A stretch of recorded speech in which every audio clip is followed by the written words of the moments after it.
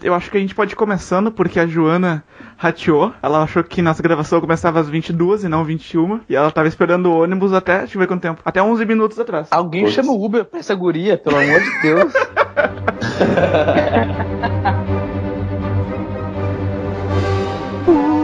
Botecando os Vingadores. Botecando os Vingadores.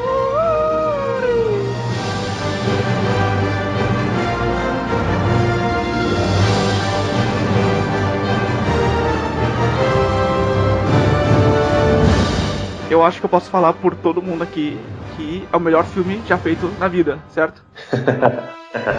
Cara, é muito bom. É muito bom. A gente sempre sai do cinema com essa sensação, né? De que é o melhor filme das nossas vidas. Mas esse é foda. Esse é foda. Esse é o melhor filme da nossa vida. Até que estreia o Vingadores 4, daí esse passa a ser o melhor filme.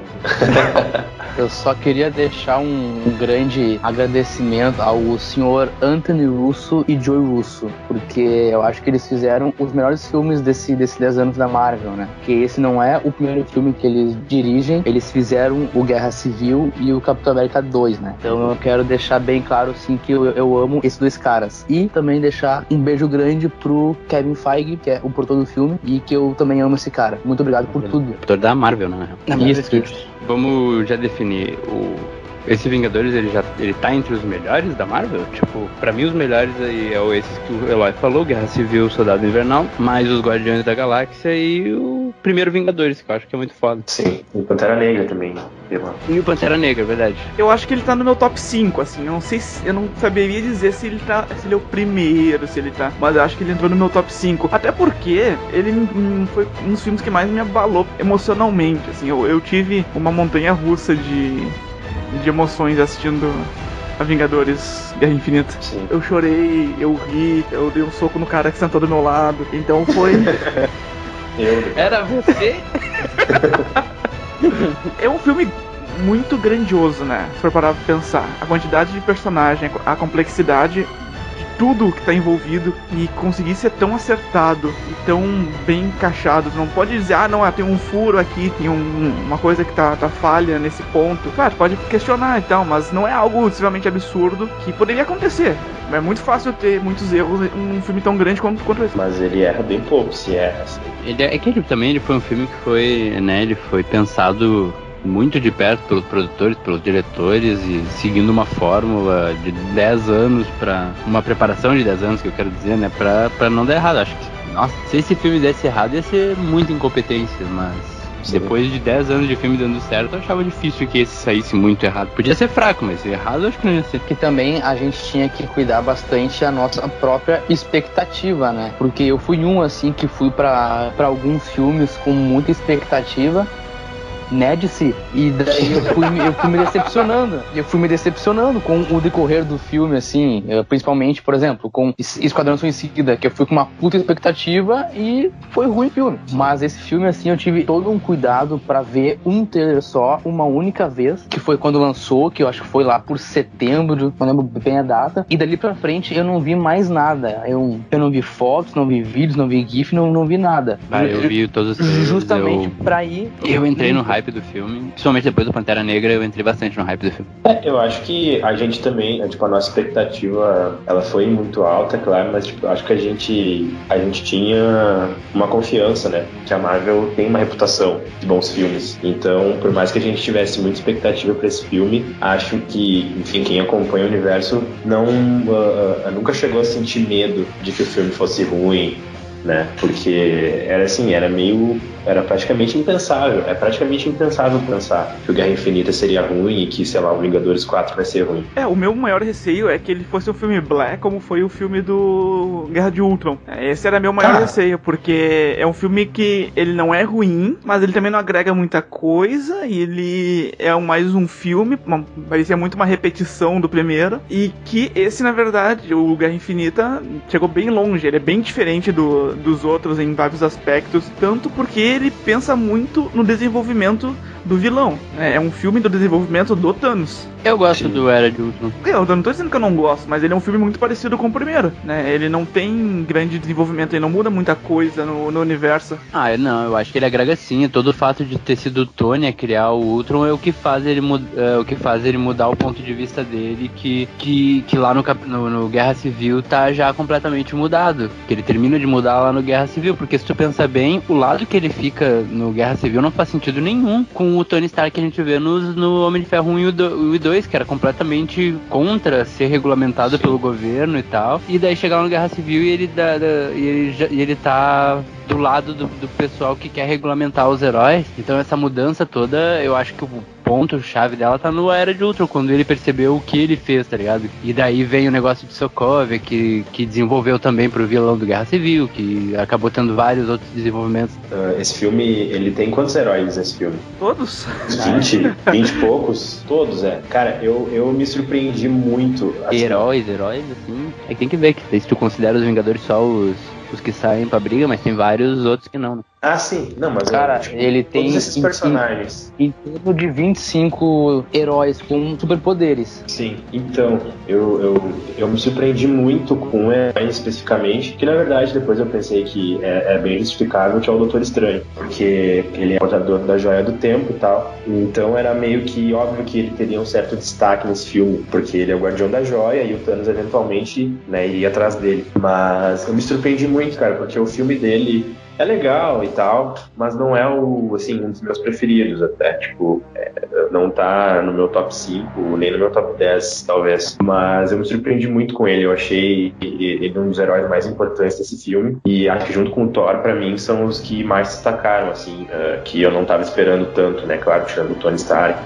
sempre tem essa importância. E outra coisa que eu queria destacar também é que uma coisa que eu estranhei, não que eu tenha achado ruim, não interferiu em nada no filme, mas o Capitão América eu acho que teve poucas falas e sei lá, o Tony participou muito mais do que ele. Pouco normal que alguns personagens ficassem à sombra de outros, né? Porque, poxa, eram 25 personagens e alguns já tiveram seus filmes solos pra brilhar. Por isso que eu acho, por exemplo, o Doutor Estranho, o Homem-Aranha tiveram um pouco mais de tempo de tela nesse, né? E eu gostei muito eu achei que até pelo o Doutor Estranho, que é o Benedict Cumberbatch, que tem uma agenda louca, que ele filma um monte de coisa e agora ele é famosão e tal, e ele disse que ele não conseguiu participar sempre das gravações, que teve que usar dublê de corpo e não sei o que, blá blá. Eu achei que ele ia ter uma importância pequena assim dentro do filme, até por causa disso, mas eu também fiquei muito surpreso assim com a participação dele, como ele é um personagem presente e realmente importante pra trama, né? Sim. E eu acho ainda que ele é muito inteligente, porque ele falou, bom, eu vi todos os futuros possíveis e em somente um deles a gente sai vitorioso. Então, tipo, eu acho que ele sabe o que ele tava fazendo quando ele entregou a Joia do Tempo pro Thanos. Sim. Sabe? Entre todos que estavam ali, eu acho que ele é o cara que mais sabe o que tá acontecendo e sabe a melhor forma de como resolver aquilo, Sim. né? Então, porque ele é um maluco do tempo, né? E ele conhecia as joias, né? Ele conhecia já, foi ele que contou pro Tony sobre as joias. E isso é uma coisa que apareceu nas HQs de prelúdio do filme. Inclusive, numa dessas HQs de prelúdio, tem uma citação ao Caveira Vermelha. Pra quem já tinha lido ou pra quem já tinha visto algo sobre, não foi tão surpreendente assim a aparição dele. O que eles falam do Caveira Vermelha nos quadrinhos? Eu não li. Eles dizem que ele não morreu, eles dizem que ele foi transportado pra uma outra dimensão, com outro plano, depois de ter entrado em contato com o Tesseract. Sim, mas eu lembro quando eu vi o Capitão América a primeira vez, eu não lembro com quem que eu vi, não sei se foi contigo, Eloy, enfim, que eu vi e eu saí comentando com a pessoa que eu fui ver, disse, ele parece que ele foi transportado pra outro lugar, e daí desde então sempre fico especulando onde é que ele ia aparecer de novo, sabe? Isso foi muito louco, cara. Mesmo que eu já tivesse lido, eu já tinha até esquecido disso, e quando eu vi ele assim, eu falei, caralho, eles não deixam uma ponta solta, né? Isso é muito foda. Nesse momento, quando o Thanos foi pro planeta lá buscar a Joia da Alma, que acho que é Volmir o nome do planeta, né? É, Vormir, eu acho. Isso. Vormir. Quando apareceu aquele ser encapuzado, ele me remeteu muito à morte dos quadrinhos. Eu falei, cara, eles vão apresentar a morte. Eu, que coisa boa. Só que no fim era... mas aí no fim era o Caveira Vermelha, né? Caveira Vermelha.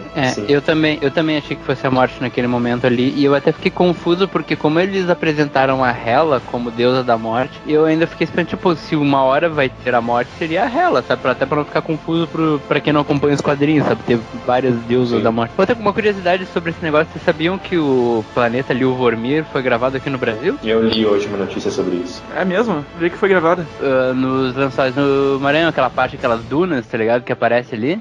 Eles realmente levaram o Josh Brolin e a Zoe Saldana lá pros Lençóis do Maranhão e gravaram com eles lá com as roupas aquelas de captação, de maquiagem, enfim, e fizeram a gravação lá mesmo. E depois acrescentaram o cenário, os complementos digitais em volta, né? Que legal, não sabia. E essa cena, ela é muito bonita porque tem o Thanos, que é roxo, tem a Gamora, que é verde, e tem o Caveira Vermelha, que é vermelho. Então, assim, tem um jogo de cores bem interessante ali, né? Visualmente, o filme todo, eu acho que ele te encanta, né? Tanto pelos efeitos visuais, que são muito bonitos. Tem alguns momentos, assim, que me incomodou. Por exemplo, quando tem interação o ser humano e CGI, por exemplo, no Banner e a Hulkbuster. Aquilo ali me incomodou, aqueles segundinhos que ele apareceu. Mas se tu pensar que esse filme é 95% CGI e só aqueles segundos me incomodaram, eu acho que é um feito gigantesco. Pra complementar o que eu tava dizendo sobre os quadrinhos, o Doutor Estranho, nesses quadrinhos, ele e o Wong, eles estudam as Joias do Infinito. Aquela biblioteca que tem lá no Santo Santoro. Eles, tipo, estudam, por isso que quando começa o filme, o Doutor Estranho já sabe tudo sobre as joias. E por isso que ele explica pro Tony e tal. Mas curiosamente, ele não conheceu o Thanos, né? Não conhecia o Thanos, mas sabia sobre as joias. E aí o Banner falou sobre o Thanos, contou quem o Thanos era, e o Doctor Strange explicou as joias.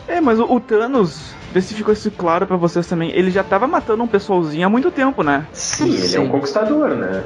Ele já tava naquela missão ali, pelo que eu entendi, há bastante tempo, né? A ideia dele de juntar as joias e fazer ele mesmo, acho que veio depois, inclusive. Ele tava tentando ainda achar as mais difíceis, que eu acho que era a do poder e a da alma. Ele já tava tentando achar algo assim, porque se tu pensar bem, a da mente ele já tinha... Foi a primeira que ele conseguiu, há muito tempo, né? E acho que até tem uma rima poética legal aí, né? Porque foi a primeira que ele conseguiu e ele perdeu e ela é a última que ele consegue, né?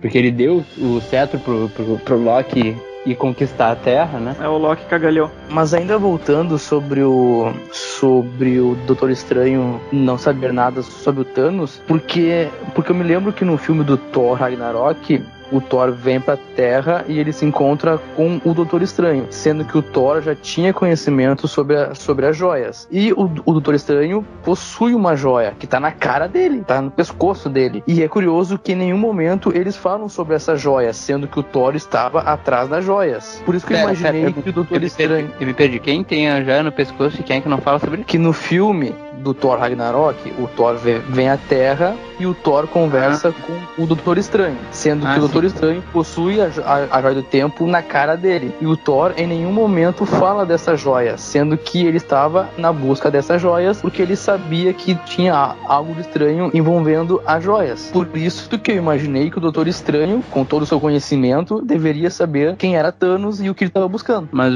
a joia do Doutor Estranho tá fechadinha ali dentro daquele negócio. E se tu pensar bem, tipo, o Thanos, ele é um ser mais intergaláctico, assim, o pessoal na Terra não sabia quem ele era, né? Tanto é que nem o Tony sabia quem era o Thanos, né? O que eu achei legal é que o Thanos conhecia o Tony, né? Sim, achei muito legal isso. O Thanos tava sabendo de tudo que acontecia nos locais mais importantes. Eu vi gente começando a dizer assim, não, sorte que o universo é um corredor largo e é onde as pessoas se batem, porque é muito estranho o Thanos e o Thor se encontrarem no espaço, entendeu? Meio que assim, nos batemos aqui nesse... Não foi isso, né? Até porque fica claro, assim, que ele queria a joia do espaço, que tava em Asgard, mas ele não podia entrar em Asgard porque todo mundo achava que Odin tava vivo e lá protegendo a joia. Daí, quando ele ouviu falar que... o que aconteceu? Asgard foi destruída, depois a Asgard foi dominada pela Hela, eu acho que ele também não ia ousar bater de frente com a Hela, e daí depois ele ouviu que Asgard foi destruída, daí eu acho que, assim, no momento que ele ouviu que Asgard foi destruída, ele foi atrás da nave que fugiu com os Asgardianos, porque ele deve ter pensado corretamente que eles levaram os tesouros juntos, né? Sim, até porque tem uma cena pós-créditos de um filme, que eu não lembro qual filme é agora, em que o Thanos aparece, tipo, que a cena é só o Thanos pegando a manopla e colocando, e falando, eu vou pegar eu mesmo. Então, sim, tipo, naquele momento foi quando ele cansou de esperar que os capangas dele pegassem. Sim, isso é no final do Vingadores 2. É na cena pós-crédito do Vingadores 2. E aí nesse momento que ele vai, que ele começa a jornada dele, de fato, dele, dos filhos dele, indo atrás das joias. Antes mesmo disso, ele tinha mandado a Gamora e a Nebulosa pra procurar as joias. Isso. Ele nunca parou, né? Tipo, ele nunca esteve sem procurar as joias, né? Ele manda elas pegar a joia do poder, aquela roxinha, no Guardiões da Galáxia, né? E daí a Gamora acaba ajudando a, na real, tirar das mãos dele e levar pra Tropa Nova. A vermelha, aquela da realidade, tava com o Thor e ele esconde com o colecionador. A do espaço tava, a princípio, bem guardada lá com o Odin. A da alma ninguém sabia onde é que tava. E a da mente tava com o Visão, que a princípio tava no cetro, que ele deu pro Loki, daí que virou o Ultron e depois virou os Visão. E a do tempo tava guardadinha lá com os magos lá, então tipo... Mas eu queria ter visto ele tirando a joia lá da Tropa Nova, porque eu acho que daria uma boa sequência de ação, cara. Sei lá. Mas não ia ficar muito longo e muito... Eu não ligo, eu vi esse filme por mais 3 horas. Mas tu vai poder vê-la, vai ter a parte 2. É que ele começa muito... ele começa muito bem já, com Thanos invadindo a nave do Thor e matando metade dos Asgardianos. Eu acho que se tu começasse com... Ele matou metade, né? Ali ele matou todo mundo mesmo. Não, ele matou metade. O Thor disse que ele matou metade dos Asgardianos. Eu lembro que ele cita, que ele falou isso, só que eu acho que ele matou todos, porque quando a gente chega na cena, tá todo mundo morto, a gente só tem o Thor e o Loki vivos, eu acho que o Heimdall também tava vivo, posteriormente tem o Hulk, e posteriormente ainda... ele explode a nave toda, ou seja, se alguém que estava vivo ali dentro morreu de fato, porque depois chegam os Guardiões com todos os corpos à deriva no espaço, com só o Thor vivo. Até aquele momento em que o Thor tá sendo torturado lá, ele tinha matado metade. Aí depois ele explode a nave e mata todo mundo. Eu acho que todos os ali eu não acho que ele matou metade, eu acho que ele matou todo mundo. Foge um pouco do que ele queria, né? De matar metade do universo. Ali ele não tava bem nesse negócio do universo, ali ele tava pelo objetivo maior, que era conseguir a joia, né? Que tava ali. E o modo que ele consegue a joia acaba sendo meio marcante do modo que o Thanos opera, né? Que ele pega o Thor, começa a torturar o Thor, pra que o Loki mostre onde está a joia do espaço. O Thanos é basicamente um militar, né?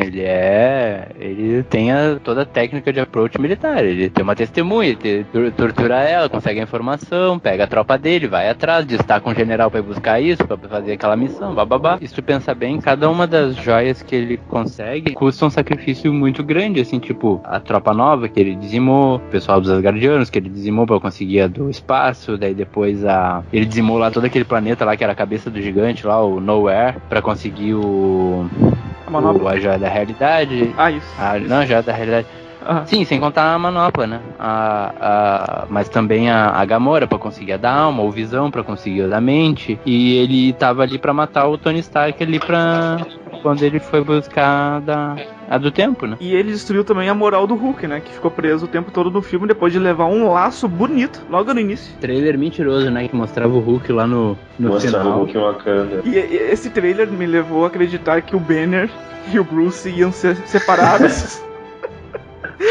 Né? Que eu apostei as minhas fichas nisso no podcast que a gente fez anteriormente falando do universo da Marvel, né? Que eu falei, aposto que teremos o Banner e o Hulk separados, que não teve absolutamente nada disso. O filme já começa com morte de um personagem muito, muito significante dentro de todo o universo da Marvel, né? Que é o Loki. Então, que é o Heimdall. É que o filme já começa mostrando que, tipo, ele não vai ter pudor, assim, sabe, em matar pessoas, né? A gente já perde o Loki e já perde o Heimdall também, que também é um personagem importante. E, pô, aquela luta, e, tipo, toda aquela cena, né?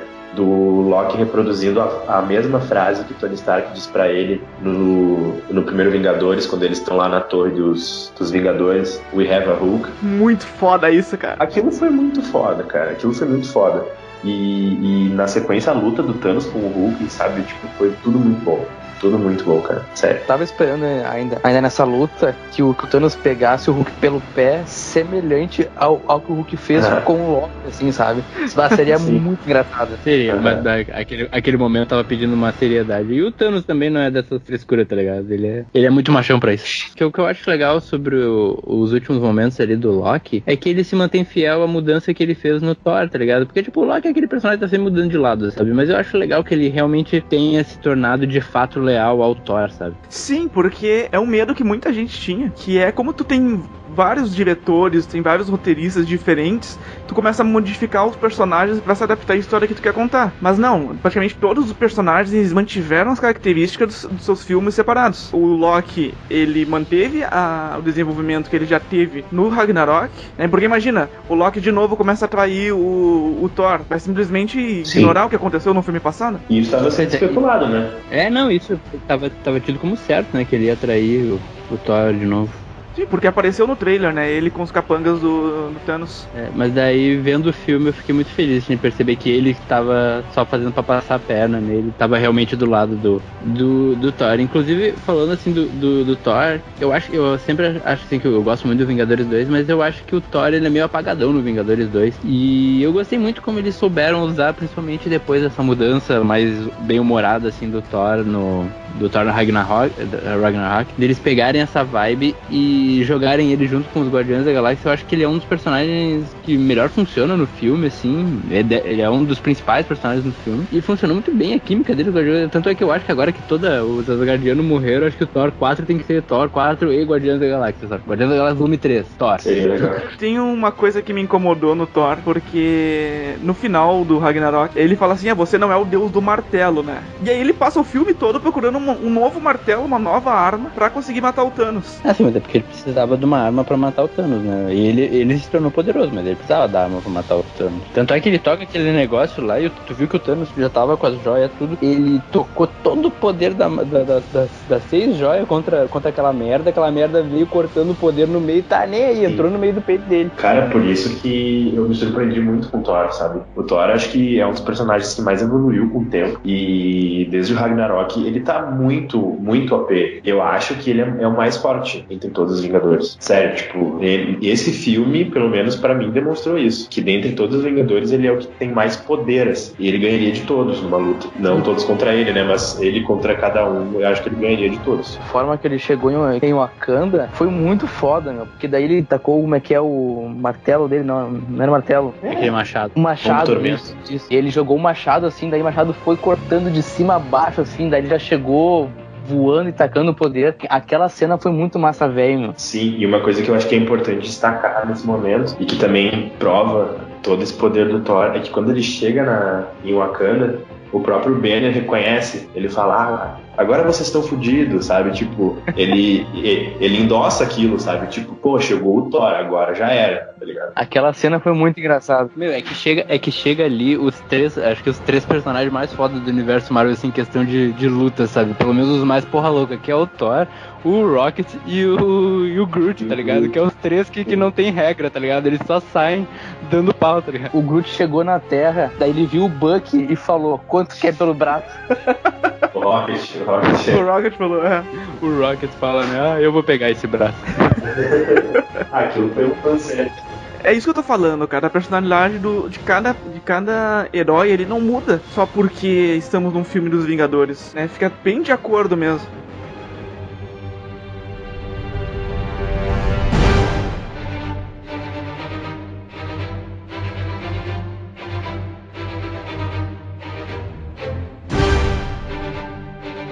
O Heimdall, como seu último ato de bravura, de honra, sei lá como é que posso dizer, ele manda o Hulk pra Terra. E eu vi muita gente reclamando assim, por que não mandou o Loki, não mandou o Thor, não sei o que. Porque eles poderiam ir por conta. Bom, ele sabia que o Loki, ia morrer, ou que poderia se virar, porque, né, o que ia acontecer com o Loki no espaço? Ele ia congelar, o gigante de gelo ia congelar. O Thor, ele sabia que ia sobreviver e ele mandou o Hulk. E é legal porque que eu acho legal ele fazer isso com o Hulk, assim, tal, porque esse papel, assim, de chegar e cair e avisar os outros nos quadrinhos é do Surfista Prateado, né? Uhum. Sim. E eles não têm os direitos de surfista pra eles. Agora eles têm, mas eles ainda não vão incluir. Mas eu achei legal, assim, de ser o Hulk até de uma maneira pra... Eu tava curioso, assim, como é que o Hulk ia parar de volta, sabe? Ia ficar nessa de o Hulk tá sempre caindo num buraco de minhoca acidental e indo parar num outro lugar. Que era, no trailer parecia, pelo menos a opinião que eu tinha, que o Loki ia utilizar a joia do espaço pra transportar ele, né? Porque eu não sabia que o Heimdall podia fazer aquele tipo de magia louca lá. Era ele que transportava o Thor pra Terra. Era ele que transportava Mas o pessoal ele pra transportava através da Bifrost, não? Sim. Sim, mas ele fala que ele pode convocar a Bifrost, né? Dependendo do poder dele, né? Fala Tanto é que quando não, isso dá a entender, porque o anão lá, quando faz o machado agora novo pro coisa, ele fala, né? Que é um objeto tão poderoso que nas mãos certas poderia convocar a Bifrost sozinho, sabe? Lembrando que o Odin não precisava da Bifrost, ele se transportava conforme ele queria. O Odin era foda. Faz sentido. Logo em seguida a gente tem o nosso primeiro crossover, né? Que é do Hulk e o Doutor Estranho. Coisa que me chamou a atenção é como é que o Bruce tava ligado que o Thanos estava atacando se ele tava em forma de Hulk. Será que eles estão se comunicando? Ele não esquece, eu acho. Não, pera, tem alguma coisa que tem que fazer um pouquinho de sentido aí, porque quando ele é trazido de volta como Bruce no Thor Ragnarok, ele não lembra que ele ficou 2 anos fora. Será que o Bruce tava como... Que o Bruce tava como ele tava, tipo, transformado no fim do Thor Ragnarok. E aí deu merda. Aí sim ele falou, we have a Hulk. E daí ele se transformou. No final do Thor Ragnarok ele tá como Hulk. Ele termina como Hulk no final. Mas ele pode, claro. Só que daí, tipo, já na cena pós-crédito já chega a nave do Thanos, tá ligado? Então é meio difícil pensar que nesse meio tempo ele voltou a ser Bruce só pra voltar o Hulk na outra cena, sabe? Sei lá, vai que o banheiro da nave era muito pequeno e só cabia o Bruce. Mas enfim, talvez, sei lá, o Heimdall invocou a Bifrost, um bloquinho de papel e uma caneta, escreveu e colou na bunda do sabe, avise pro pessoal na Terra, Thanos está vindo, sabe? E daí ele ficou rindo, olhando, Thanos. Que piadinha podre, né? O carinha, o Grandmaster, faz lá coisa, ele fala lá o Asgard. Não, mas... Qual é o nome do amigo do Doutor Estranho lá? Wong, né? Wong, melhor personagem. Wong, você tá convidado pro meu casamento. O Wong explica, né, o que tá acontecendo e tal, mas o Bruce pede pra chamar o Tony, foi isso, né? Tipo, não aparece ele pedindo, só aparece o Doutor Estranho abrindo um portal no meio do parque. Super terça-feira, assim. E daí chamando, daí aparece o Bruce, daí tem aquele momento, bro, onde é que você tava e tal. Que eles falam do casamento do Tony e da Pepper, né? Tem aquele diálogo um pouco antes deles, assim. Que até a Pepper apareceu, né? Eu pensei que ela não... eu pensei que ela ia soltar uns poderes loucos, assim, ia matar todo mundo, que nem no Homem de Ferro 3, mas eu acho que eles ignoraram aquele final do Homem de Ferro, né? Eles não ignoraram, mas ela é realmente uma personagem que eles escantearam ela, né? Depois do Homem de Ferro 3, escantearam ela legal, né? Porque ela aparece só na pontinha lá no final do Homem-Aranha e aparece aqui nessa pontinha também, sabe? E depois disso ela é citada em algum filme que ele diz, acho que é no Guerra Civil que ele fala, né? Que eu e a Pepper não estamos bem. Ela é citada no Era de Ultron, naquela festinha, né? Que tá o Thor e o Tony Stark competindo pra ver quem é que tinha a melhor companheira. E depois nessa do na apresentação do Tony Stark. Mas aí que tá, eu acho que ela é uma personagem importante, que ela é importante no universo do Tony, pelo menos nos 3 filmes do Homem de Ferro ela aparece, né? E ela, querendo ou não, assim, gostando ou não do como ela ganhou, ela tem poderes também, sabe? Por que ela não tá sendo utilizada, sabe? O pessoal meio que ignora que ela tem poderes ainda, ou nem explica se ela perdeu os poderes, ou se... sei lá. Na teoria é pra ela ter ainda, né? Ela poderia aparecer assim, não tem nada que diga que ela não possa combater, a não ser que ela não queira. Seria legal, até por toda coisa de representatividade de mulher e tal, ter mais uma personagem feminina. O que, aliás, me leva àquela cena que eu acho fadíssima. Mas eu também acho problemática de um outro ponto de vista, que é quando a próxima meia-noite lá vai pra matar a Feiticeira Escarlate, e daí aparece a Viúva Negra e diz, mas ela não tá sozinha. E daí já vem a Okoye e é uma loucura. É uma loucura. Cara, essa cena aí eu acho muito legal. É muito legal, mas eu só acho problemático com uma coisa, sabe? Que é aquela coisa, as 3 mulheres unidas, é muito legal, mas é aquele problema daí, mulher só briga com mulher, sabe? Na verdade foi uma dupla, né? Primeiro tem aquela briga entre o Visão, a Feiticeira Escarlate, contra os casalzinhos de capanga do Thanos, que eu... A próxima meia-noite, do Corvus Glaive, eu acho. Isso.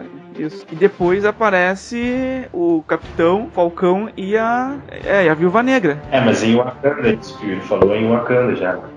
Eu falo da briga final dela. Quando o Wong explica pro Tony Stark o que tá acontecendo, aparecem esses 2 capangas do Thanos e tem uma das cenas mais fodas, cara. Uma das 35 milhões de cenas fodas desse filme. Tem a união do Homem de Ferro com aquela armadura muito, muito legal. Mas, Gustavo, antes de falar da luta, a gente tem que comentar também sobre o pequena rivalidade que teve entre o Homem de Ferro e o Doutor Estranho, né? Porque o Stark, ele cogita destruir a Joia do Tempo e o Doutor Estranho já fica, não, como assim, né? Sim. Eu acho muito isso legal. É uma coisa que muitas pessoas estavam esperando, eu acho. Porque são dos personagens que têm a personalidade mais egocêntrica, eu acho, do universo Marvel. Eles têm histórias muito parecidas, né? Eles são dois gênios egocêntricos, ricaços, que sofreram um acidente e acabaram por conta disso ganhando as suas habilidades especiais, né? O filme... Peraí. Ô, Gustavo, chama ali a Jo. Beleza. I will honor my sworn oath to protect this realm as its gatekeeper. If your return threatens the safety of Asgard, Bifrost will remain closed to you, and you'll be left to die in the cold wastes of Jotunheim.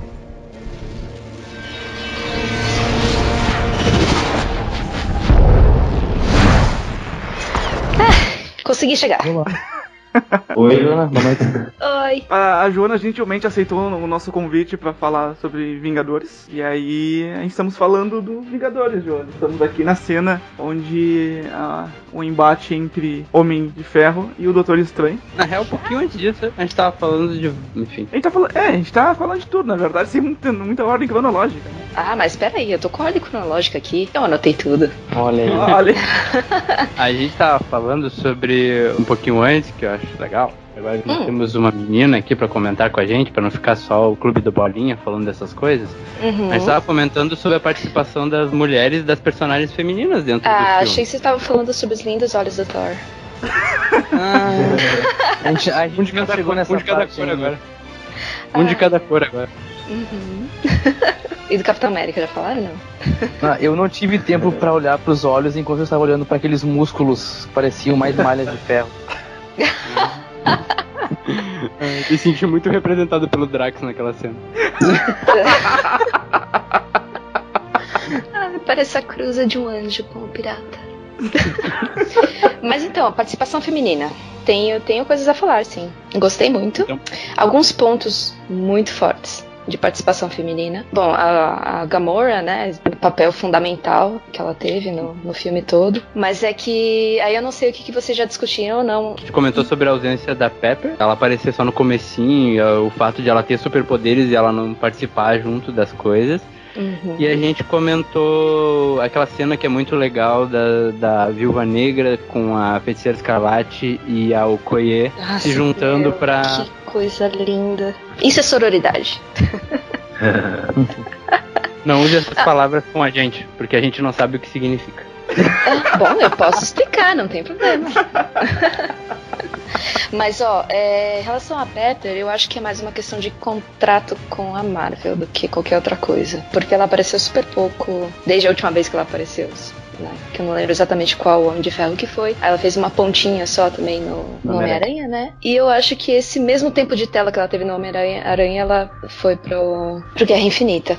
Porque não fica muito claro, né, que eu tava comentando com o pessoal aqui, se ela manteve os poderes desde o Homem de Ferro 3. Nunca mais mostram ela utilizando esses poderes. Eu ia dizer que a gente tava comentando que que é muito legal do negócio da união dos melhores, mas se não tem um problema, tipo, todos os heróis enfrentam todo mundo e tal, mas pra derrotar a vilã mulher você precisa de 3 mulheres. Daí fica aquela coisa, sabe? Tipo, parece que nós fizemos uma cena especial só pras mulheres terem destaque, sabe? E em vez de integrar elas junto com as outras brigas também, não que elas não estejam, sabe? Mas parece que aquela cena, ela é muito foda, mas parece que ela foi feita justamente só pra isso, tá ligado? Só pra dar o check. Mas peraí. Homens têm isso desde sempre, um monte de homens se juntando pra derrotar heróis. E agora é porque numa cena mulheres se juntaram pra derrotar uma vilã, isso causa algum estranhamento? Não, o problema é justamente esse que eu tô perguntando. Não parece que eles fizeram isso justamente só pra ter representatividade dentro da luta, sabe? É isso que eu tô falando. Pra mim não é problemático. Eu quero saber se você, como menina, se sente problematizada nessa cena, sabe? Eu achei lindo. Achei sensacional essa cena. Achei que foi pouco. Eu gostei como os poderes deles se integram todos na briga. Uma coisa que eu acho que não acontecia muito nos outros Vingadores, assim. Deles usarem os poderes de todos eles em conjunto, assim. Um ajudando o outro com os poderes, tá ligado? Ah, sim. Aquela luta em Titã. Aquela coordenação toda dos poderes de todo mundo em conjunto. O Doctor Strange dando o pezinho pro Quill. Nossa, aqueles portais que o Doctor ficava abrindo e o Homem-Aranha ficava entrando, nossa. Magic with a kick! Magic with a... Nossa, muito bom. E é uma coisa que não... pelo menos eu, na primeira luta, eu queria voltar um pouquinho mais, gente. Lá em Nova York ainda. Voltem, voltar é bom. Lá em Nova York ainda, que não parece que tem essa sincronia tão bem entre o Homem de Ferro, o Doutor Estranho e o Homem-Aranha. Eu senti muita confusão naquela luta, parece que tá todo mundo muito perdido, enquanto os outros dois vilões ali, os amiguinhos do Thanos, estavam muito bem sincronizados. Não, você tem que levar em conta que o Homem de Ferro e o Doutor Estranho tinham acabado de se conhecer e tava ainda naquela disputa de egos que ainda foi, né, se estendeu por um bom tempo dentro do filme, então não tinha como ter uma sincronia entre eles. E eles estavam ainda tentando fazer com que o Hulk viesse pra luta também, né? Daí eles ficaram bastante tempo falando, vem, ajuda logo. Você tá me fazendo passar vergonha em frente aos magos. Não, e isso me pareceu muito e ficou muito parecido com o Goku tentando virar um Super Saiyajin, porque ele ficava sabe? Não, peraí, eu preciso me concentrar, uma hora vem. Eu vi muita gente não entendendo por que o Bruce não consegue summonar o Hulk durante o filme todo. Ele precisa de terapia. Coitadinho. Mas eu acho que é justamente isso. Ele se sentiu humilhado pelo Thanos e ele não queria mais aparecer. Quando uma pessoa se sente humilhada, assim, tipo, qual é a tua principal reação? É se esconder, assim, sabe? Tipo, e o Hulk é um ser que ele gosta de brigar, ele gosta de lutar. Uhum. E no momento que ele é humilhado numa luta, ele quer se esconder, ele não quer aparecer. A principal atividade dele é dar porrada. Ele veio do Thor Ragnarok sendo campeão dos campeões, arrasando na arena. Sim, com o ego lá em cima. Tal. Aí chega lá pra lutar com o Thanos, que é do tamanho dele, né? Então, teoricamente, ele consegue derrubar e apanha feio. O Hulk é um menino mimado que apanhou pela primeira vez e não quis sair do quarto. Bem isso. Ele foi nocauteado, né? Acho que pela primeira vez ele foi nocauteado. Na história cinematográfica da Marvel, o Hulk nunca tinha sido... Eu não me lembro, é que não mostra, né? O que acontece com ele, assim, naquela briga com a Hulkbuster no Vingadores 2, mas... é verdade, aquela luta também bem legal que eu tava revendo esses dias também. Mas ele tava loucado. Ele tava berserk, né? Então acho que ele nem lembra. Sim.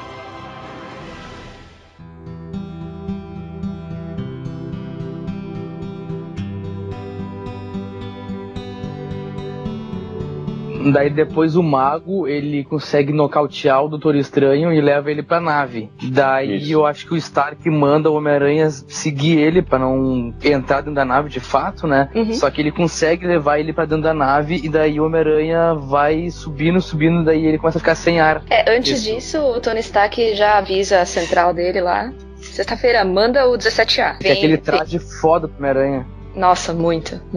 Aí o traje, quando ele perde o ar e perde os sentidos, o traje salva ele. E daí aí começa a se definir os núcleos, né? Porque daí fica o núcleo Tony Stark com o Homem-Aranha e Doutor Estranho, daí depois tem o núcleo Visão, Feiticeira, Capitão, Viúva e o Falcão. E qual é o outro núcleo? É o Guardiões. Thor e o Thor e os Guardiões, né? Os Guardiões se dividem, né? Eu quero perguntar pra vocês qual o núcleo que vocês mais gostaram, assim, de acompanhar. O meu é o núcleo lá de Titã, depois que já tá com os Guardiões já. Apesar de eu ter gostado muito do Thor nesse filme. Eu achei a interação entre o Thor e o Peter Quill sensacional, assim, aquela luta e aquela ausência de autoconfiança do Peter, assim, tentando imitar o Thor. E o Thor encostando na Gamora. Eu gargalhava no cinema. Eu ri demais também, cara. E ele começando a falar assim, com a voz mais grave. Eu não tô engrossando minha voz. Minha voz é assim mesmo. O Drax, para de fazer isso, tá estranho.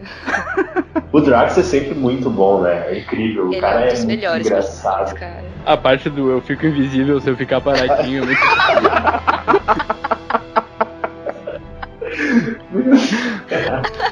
Eu gostei muito do Chris Hemsworth nesse filme fazendo o Thor. Acho que a cena, o ápice dele é o diálogo que ele tem com o Rocket, que ele fala meio com um sorriso assim, mas que ele fala com uma dor assim, que ele perdeu todo mundo e que a vingança e a tristeza são coisas que motivam tanto a pessoa, sabe? Só que ele fala tipo sorrindo, mas tu vê que ele tá tipo sentindo tudo aquilo.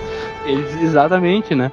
E é por isso que eu acho que ele combina tanto que os filmes dele deviam ser agora junto com os Guardiões, tá ligado? Porque ele perdeu todo mundo. Ele é exatamente o que todos os outros Guardiões são, tá ligado? Ele é aquela meio babacão, arrogante que perdeu todo mundo, sabe? Mas se ele ficar junto com os Guardiões, não acha que fica muito desproporcional esses poderes? Claro que fica, mas eu tô dizendo, ele combina tanto assim personalidade com os Guardiões, tá ligado? Agora, voltando um pouquinho, será que a Valkyria morreu também? Lá dentro da nave? Porque ela é uma personagem muito legal do Thor Ragnarok. É verdade, né? Ninguém falou da Valkyria. Então ela morreu. Mais importante do que isso, ninguém falou do Korg. Não sobrou ninguém. Pra mim não morreu todo mundo ali. Mas eles têm que ficar felizes. Eles foram mortos por Thanos. Rejoice. Eu gostei muito do Fausto Jabba, tá? Não sei vocês, mas eu achei ele um personagem bem forte, assim, bem marcante. A única coisa que eu não gostei é que ele, sei lá, pra mim ele morreu de um jeito meio tosco demais, assim, pra um cara que tava se mostrando tão foda como ele. Eu gostei porque a morte dele deu embasamento não, mas fortaleceu a personagem do Peter Parker como do Homem-Aranha como Vingador, porque foi a ideia dele que deu certo, sabe? Eu ficava pensando, sabe, o Peter é legal e tal, mas como que ele vai contribuir assim perto do Vingador? Vamos falar da nomeação dele como Vingador. Tem Stark que abençoa ele, literalmente, e ele é um Vingador. Não. E ele fica todo com aquela pose assim, eu sou um Vingador. E quando ele se apresenta pro Doutor Estranho também, né?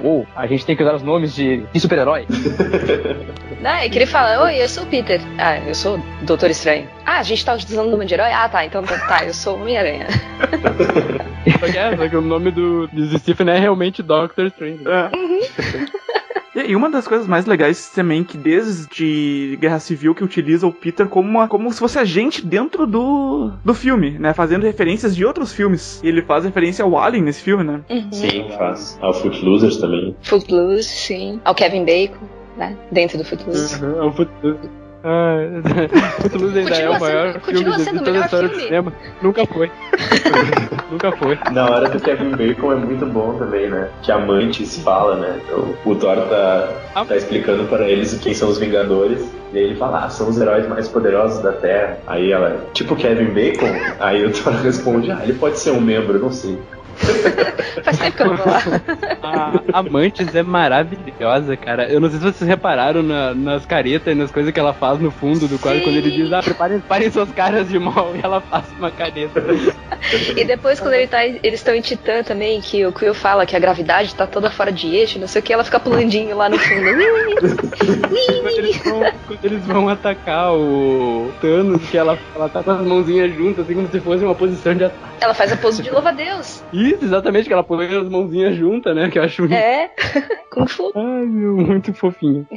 Até mesmo na luta contra o Thanos, ela tem uma participação interessante, né? Que ela fica tentando, ela utiliza os poderes. A participação dela é essencial, não é interessante, é essencial. Exatamente. Porque senão não teria como controlar o Thanos da maneira que eles estavam querendo. E eles quase conseguiram tirar a manopla, né? Eles só não fizeram porque o Quill cagou tudo. Ele cagou. Mas eu não culpo o Quill, tá ligado? Porque, tipo, é muito da personalidade dele ser explosivo. E, porra, ele descobriu que a Gamora tinha morrido. Lembra o que ele fez quando ele descobriu que o outro tinha matado a mãe dele? Que ele... Sim. A raiva dele foi tanta que ele conseguiu sair do transe que ele tinha que ele tava lá. Sim. E assim, de boa, ele meteu aquela merda, aquela arma dele na fuça do Thanos ali, que o bicho gritou de dor. Tem uma outra cena que eu lembrei agora que é muito boa do Drax. Eles encontram o Tony, o Doutor Estranho e o Homem-Aranha, que daí eles brigam. E aí o Tony prende o Drax, tipo, encurrala ele e coloca, tipo, a arma dele na cara do Drax. Vai, eu aguento. Eu aguento. Uma arma gigante na cara. Eu aguento. Não, e na sequência também, eles... Onde tá a Gamora? Quem é a Gamora? E eu digo mais, por que a Gamora? Muito bom. Eles descobrindo que eles estão tudo no mesmo lado, é muito bom. A quem você serve? O que eu devia dizer? Jesus Cristo? Lembra, né? Jesus é da Marvel. Jesus é da Disney. Seria muito legal se Jesus aparecesse assim numa cena, assim, no meio da batalha, e está tudo perdido, daí vem Jesus assim, tocando pomba branca nos caras, tá ligado?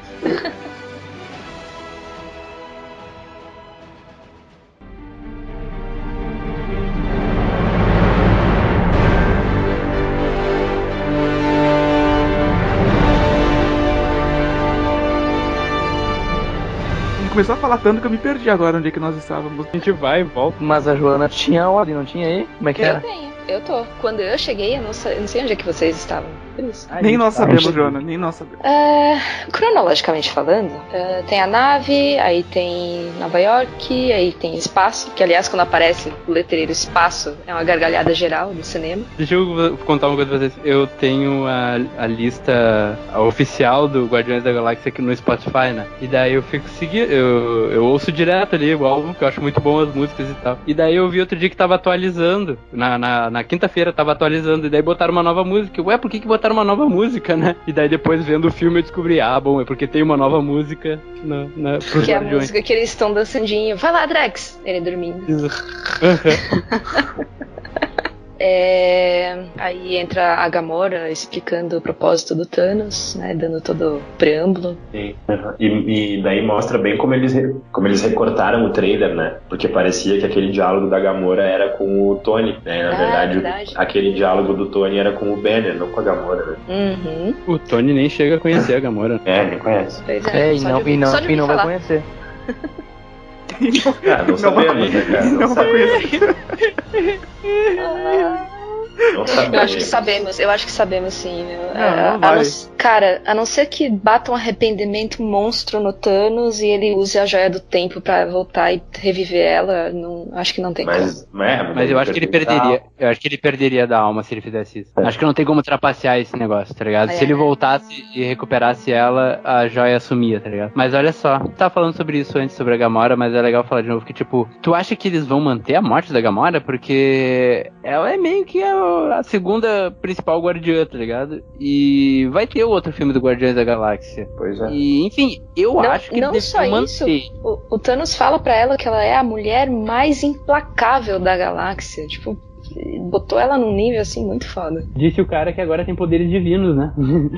Pois é. É que ele não conhece ainda a Capitã Marvel, né? Que está por vir.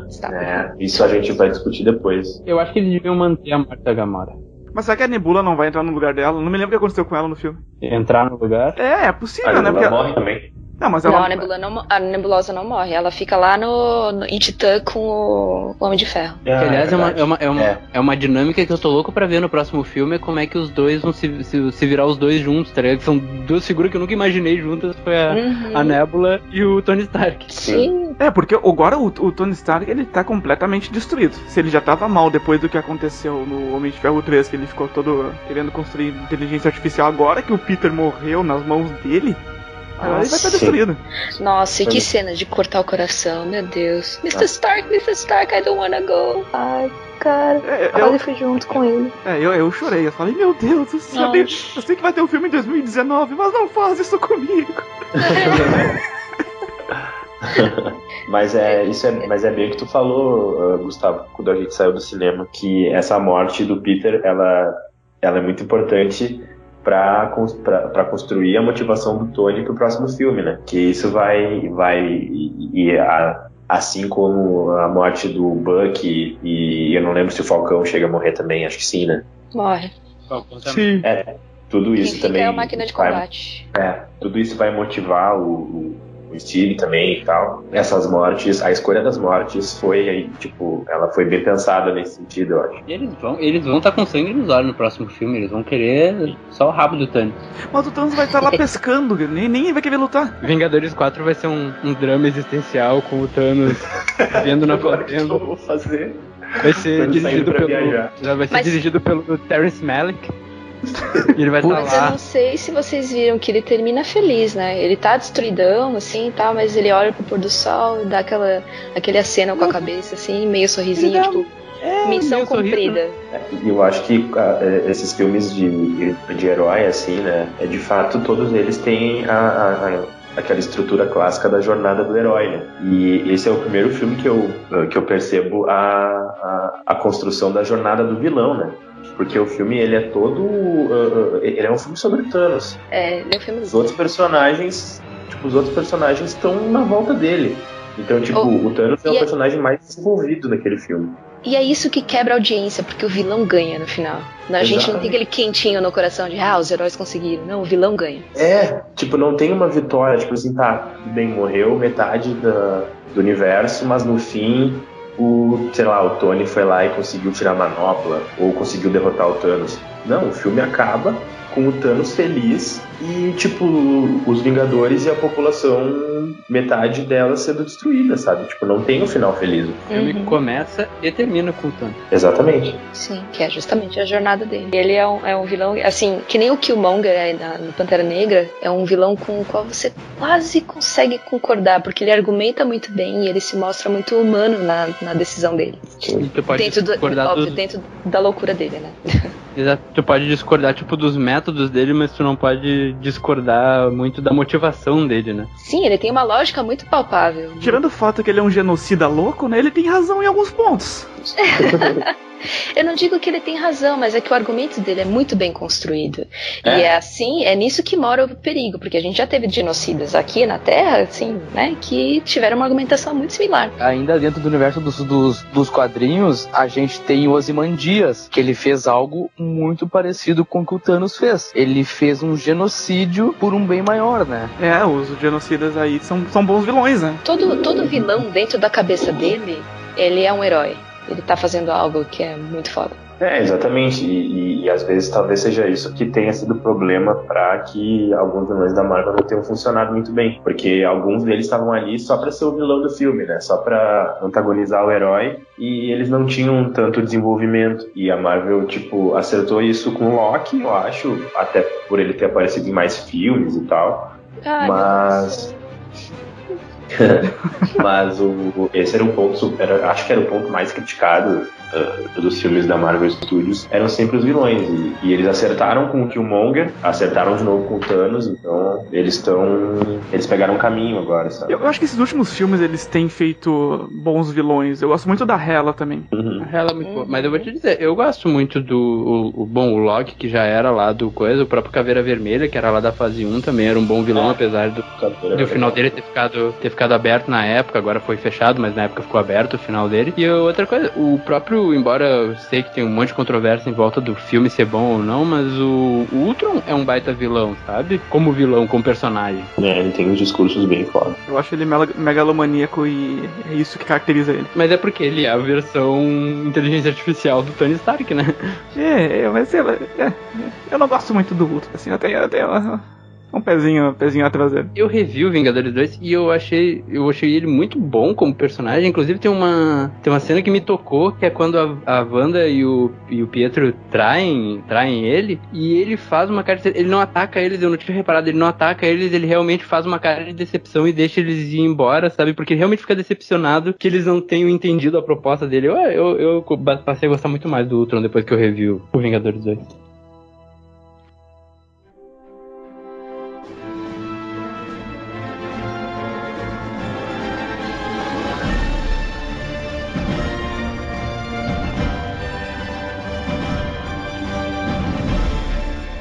Eu queria que vocês falassem pontos negativos do filme, porque falar bem desse filme é fácil, entendeu? Até a gente fala. Assim, ó, eu não suportei o fato de que ele termina. É um problema muito grande. Fala pra nós, Joana, como um ponto negativo, hein, do filme, pra ti. Eu achei que a Feiticeira Escarlate foi muito subaproveitada. Ela é uma personagem muito forte. Tipo, enquanto ela tava explodindo a joia da cabeça do amor da vida dela, ela sozinha conseguiu barrar o Thanos, que tinha passado pelo Banner, pelo Capitão América, por todo mundo, e foi destruindo um por um, assim, até chegar na Feiticeira Escarlate. E ela segurou ele sozinha, enquanto ela tava com o coração dilacerado, explodindo a cabeça do amor dela. E é o que o Okoye fala no campo de batalha também, né? Quando ela destrói, tipo, sozinha, aqueles biscoitos, parecia duas Oreos gigantes, né? Ela destrói e mata um monte de gente. É o que eu ia falar, onde é que tava essa menina até agora? Porra, por que ela tava aqui? Por que ela ficou de babado Visão, né? Pois é. Ela poderia ter descido e lutado, e a comunicação em Wakanda é tão boa, eles poderiam dar um toquinho, sobe aí que a joia já tá pronta e tal. Mas esse foi um ponto negativo, que eu achei que ela foi muito subaproveitada. Ela é uma das personagens mais fortes do universo da Marvel, e ela nunca atinge seu potencial máximo. Tem alguns relances, assim, muito curtos, mas ela nunca é tão bem aproveitada como força de combate mesmo dentro desse universo. E ela é muito forte. Ela com as duas mãos, né? Uma com Thanos ali, outra no Visão, parando. É muito. Aquela cena é muito legal. Sim. Mesmo quando. Até ela faz toda essa força, mas mesmo assim, o Thanos só dá uma giradinha na mão e volta ao tempo. Nossa, essa cena. Ai. Porque você pensa assim, legal, conseguiu. E aí o Thanos olha. Querida, eu te entendo. Dá um cafunézinho nela, chá comigo.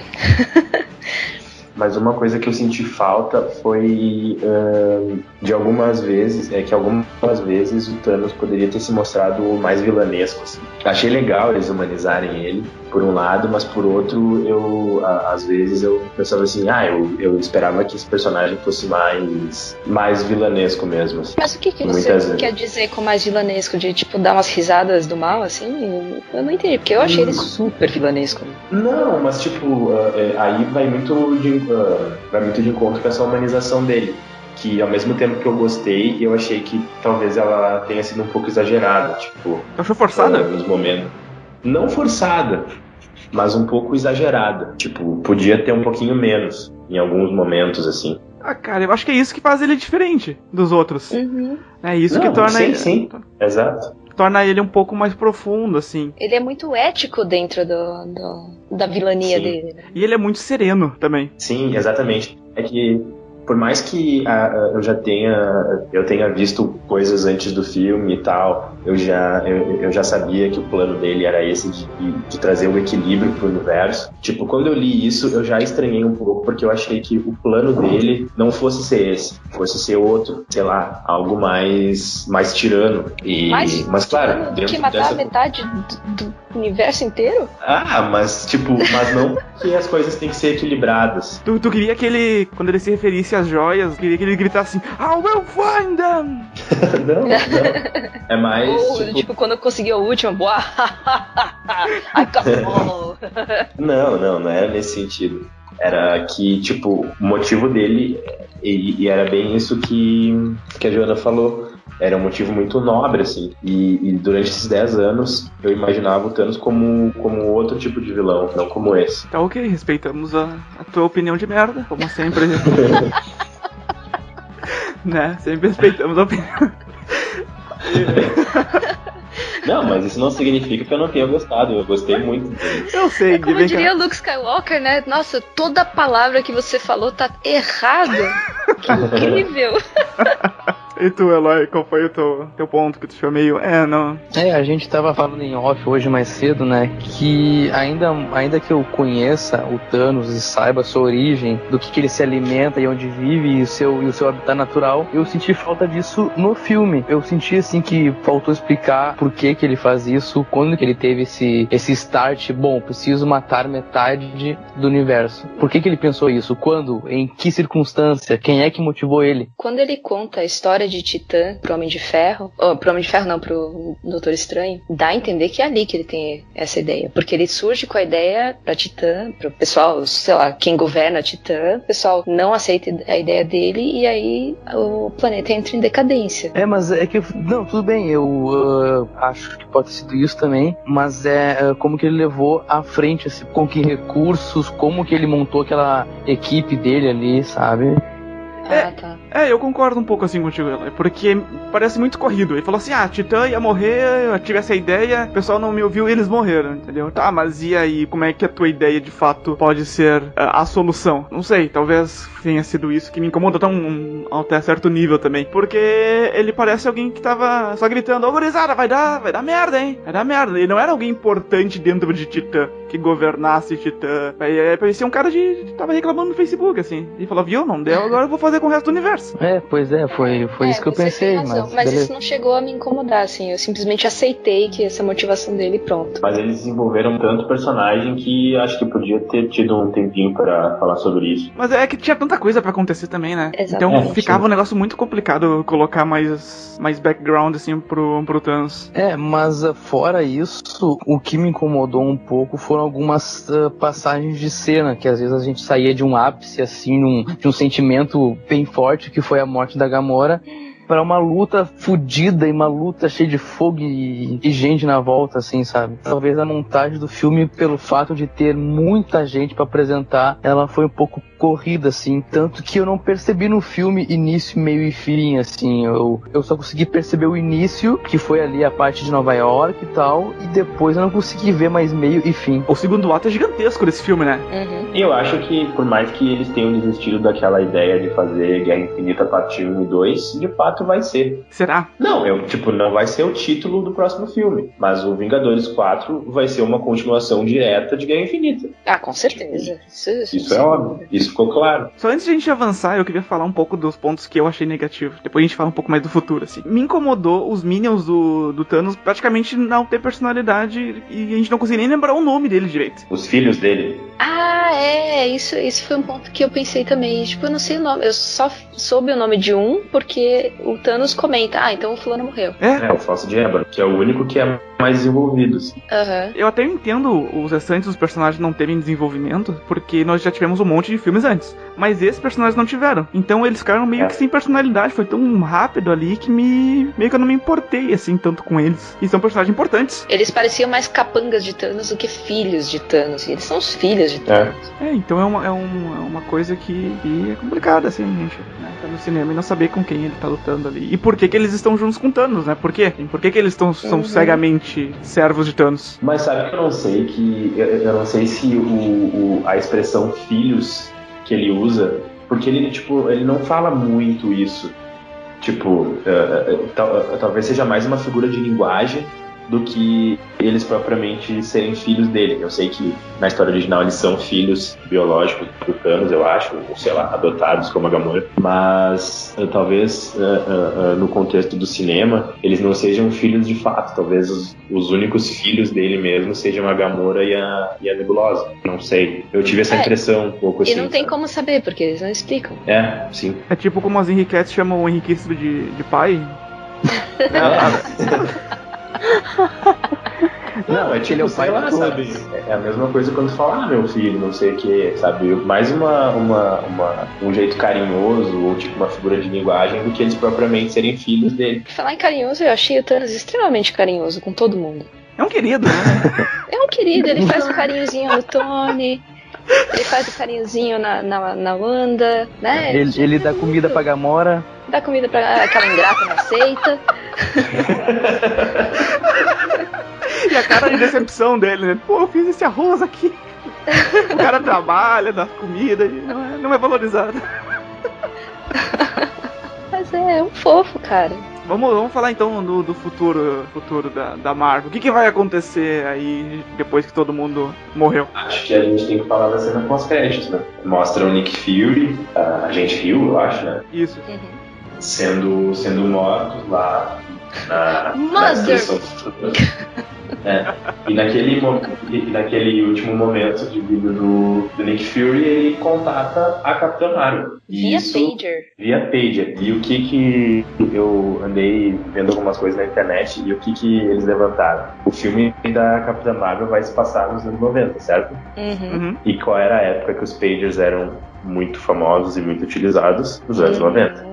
E aí, o que foi levantado? Será que o Nick estava mandando uma mensagem pro passado?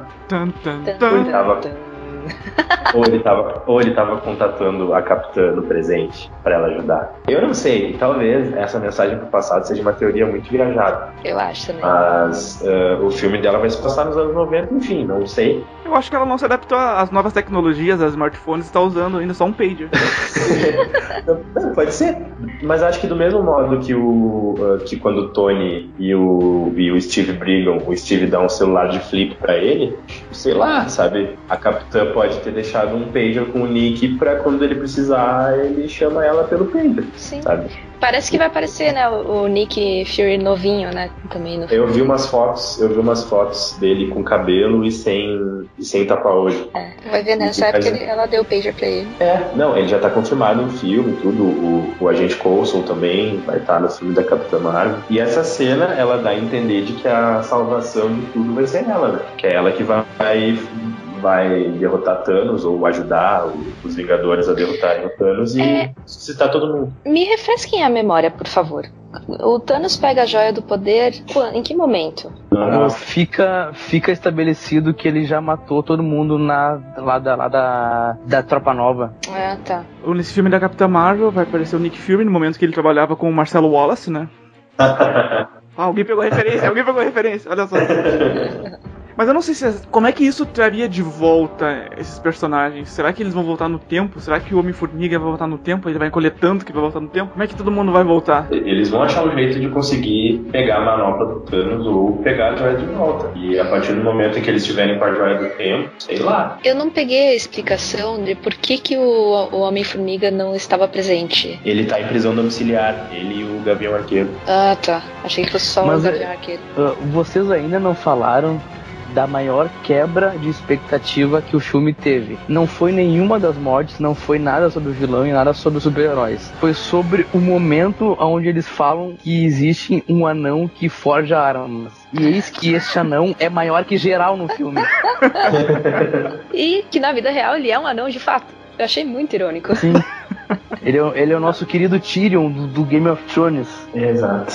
Eu nem sabia que ele ia participar do filme. Também não. A hora que apareceu, aí eu até demorei um pouquinho pra reconhecer. Caraca, que sacada botar um anão pra ser um anão, mas o anão é maior do que todo mundo. Mas é um anão. Meu Deus. E ainda nessa cena, a gente tem um momento overpower do Thor, né? Sim. Será que aquele raio, aquela luz louca lá da estrela anã também não deixou o Thor mais poderoso? Será que não deu uma de super-homem e absorveu os raios? Um boost. Pode ser. Aquele machado novo dele, o Rompe Tormentas, ele tem as mesmas propriedades da Mjolnir, no sentido de só poder ser levantado pelo Thor, não sei o quê? Eu não sei. Ou não se sabe? Acho que não se sabe, mas... Porque se for esse o caso, o Groot levantou o martelo. Sim, de fato. Mas eu creio que esse machado ele não tenha os mesmos poderes do Mjolnir. porque eu lembro que o Odin, ele fala algumas palavras que quem pode levantar aquele martelo é só quem tem honra, é só... Ele fala algo lá. Eu sei que ele joga um feitiço. Sim. E nesse machado, isso não acontece. Então logo, eu acho que qualquer um pode levantar. Assim como o Groot o fez, né? Que cena bonitinha também, gente. Eu achei muito Até legal. porque o Groot tava sendo um pé no saco, né? Sim, adolescente, né? Não tem jeito. O Groot é muito mal. I am Groot. Ei, olha o palavreado. Era eletiva lá em Asgard, lembra?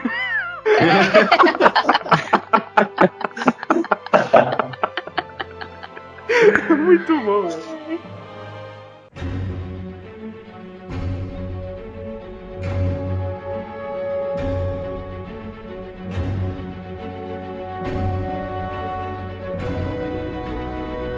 Por acaso vocês chegaram a tocar no assunto de que o Strange viu mais de 14 milhões de possibilidades e só uma dava certo? Sim, a gente comentou rapidamente. Entre todos ali, o que mais sabia o que estava fazendo era o Dr. Estranho. Pois é, o quanto isso não determinou todas as ações dele. E ele pode ter previsto, que a gente comentou aqui também, não lembro quem foi que falou, que ele só entregou a joia do tempo pro Thanos, porque na visão que ele teve, na única em que os Vingadores ganham, talvez ele precisasse fazer isso, né? Até fala, we're in the endgame now. É. Porque o Tony fica, você não falou que não ia entregar de jeito nenhum, nem que significasse que a gente fosse morrer? O que vocês acham? Vocês acham que a Capitã vai ser uma badass e vai... Porque o Kevin Feige disse recentemente que ela é a heroína mais poderosa.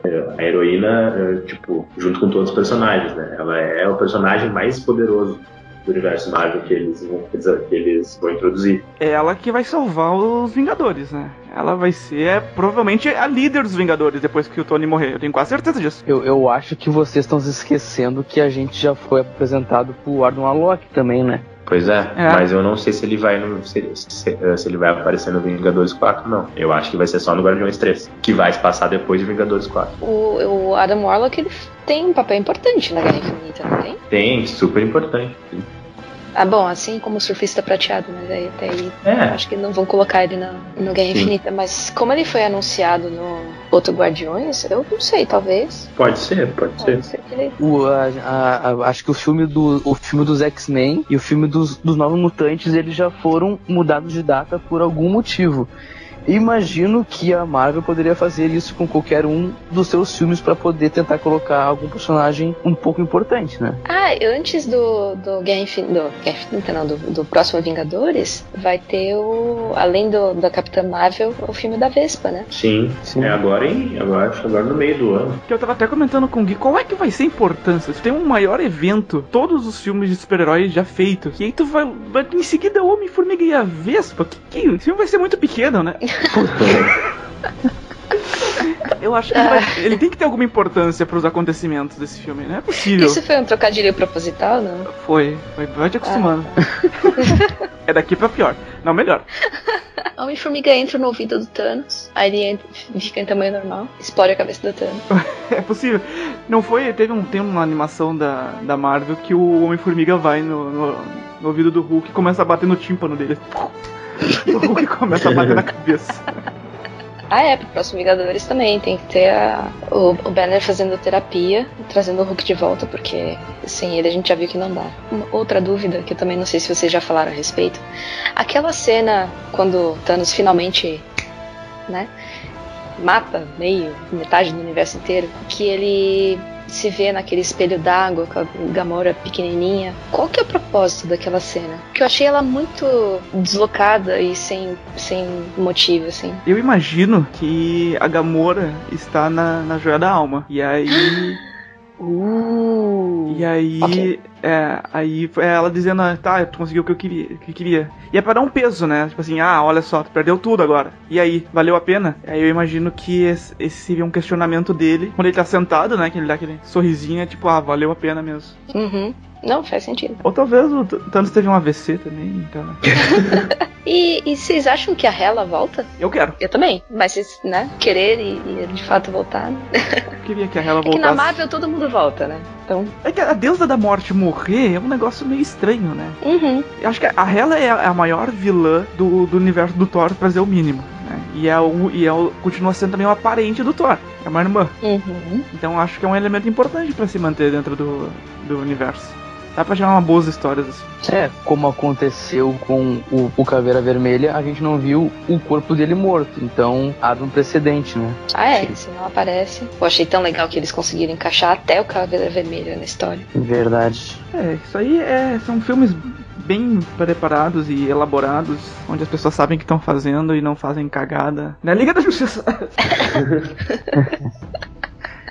Se eu fosse produtor da Liga da Justiça, eu ia procurar outro emprego, porque eu não faria mais filme da DC, não. Tipo, tá apanhando feio, né? Errou feio, errou rude, assim. Sim. Mais um ponto negativo nesse filme. A gente tá muito empolgado porque a gente conhece tudo, a gente viu todos os outros filmes, então pra gente tudo faz muito sentido, né, encaixado nesse universo. Mas ele é um filme que não se sustenta sozinho. Não. E isso, como filme, técnica, né? É muito ruim por um filme. Então, esse é mais um pontinho negativo que eu tinha esquecido de mencionar. Meu pai ontem, assim, eu falei pra ele, vamos ver esse filme aqui dos Avengers aqui. Aí ele falou, vamos. Eu fiquei pensando, peraí, mas já assistiu esse filme aqui, pai? Ele, não, esse aqui não. E esse aqui, já assistiu? Esse aqui também não. Tá, vamos parar umas 7, 8 horas aqui primeiro, pra gente ver esse filme aqui. Porque senão a pessoa não entende mesmo, né? Mas de certa forma, é um prêmio pra quem assistiu tudo, né? A pessoa se sente valorizada, né? Olha só, eu entendo isso aqui. Olha quanto tempo eu perdi pra assistir esse filme aqui. Mas isso é uma coisa que eu ouvi muito, assim, lá atrás, na época de Harry Potter, que eu fui ver os filmes, né, por causa dos livros, não sei o quê. E aí o pessoal criticava muito isso, que o filme não se sustenta sozinho. Pra quem não leu, é uma crítica que eu sempre faço pros filmes. Mas é um alto custo se tu precisa colocar o número gigantesco de personagens que esse filme apresenta. É impossível fazer isso sem ter um filme de 6, 7 horas. Sim, sem dúvida. E esse final do filme, vocês realmente achavam que ia morrer geral, assim? Porque eu fui pego de surpresa, tanto que quando eu tava entrando na minha sessão e eu vi o pessoal saindo da sessão anterior, todo mundo com uma cara estranha, assim, todo mundo quieto, e eu... estranho, né? Talvez eles não estejam falando nada pra não dar spoiler, eu acho. Só que aí, quando eu vi o final e eu saí da sessão, eu fiquei, caralho, o que aconteceu? Não, foi muito inesperado. Foi muito. Em estado de choque, né? E assim, não fica muito claro se... Assim, tem a questão da esperança, né? Também a negação, as cinco fases do luto, né? Que pra mim não fica muito claro se o pessoal simplesmente de repente foi pra uma outra dimensão ou qualquer coisa, porque estamos falando de Marvel, né? Então em Marvel ninguém morre de verdade. Você já pensaram que será que todo mundo ficou pequeno e todo mundo vai aparecer no filme do Homem-Formiga? Nossa, que viagem! Você ouviu primeiro no Botecano, hein? Foi bem amenizado. E eu fiquei me perguntando, porque eu acho que a gente tem aí dois universos cinematográficos que se cruzam, que é o universo da Marvel e de Harry Potter. Porque, curiosamente, o Voldemort morreu da mesma forma que os Vingadores. Olha aí. Tá tudo conectado, cara. Seria talvez Harry Potter o Vingador. Olha aí.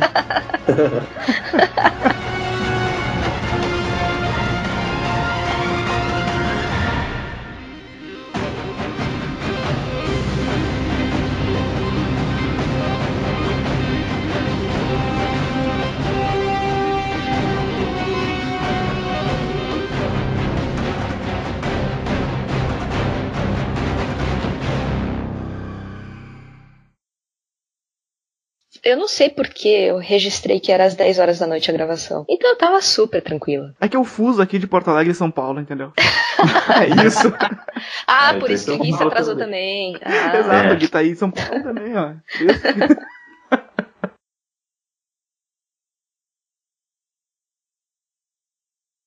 Então eu acho que começar mostrando ele... Eu voltei, desculpa. Opa, tenta ficar próximo do roteador, às vezes ajuda. Alô. Eu não...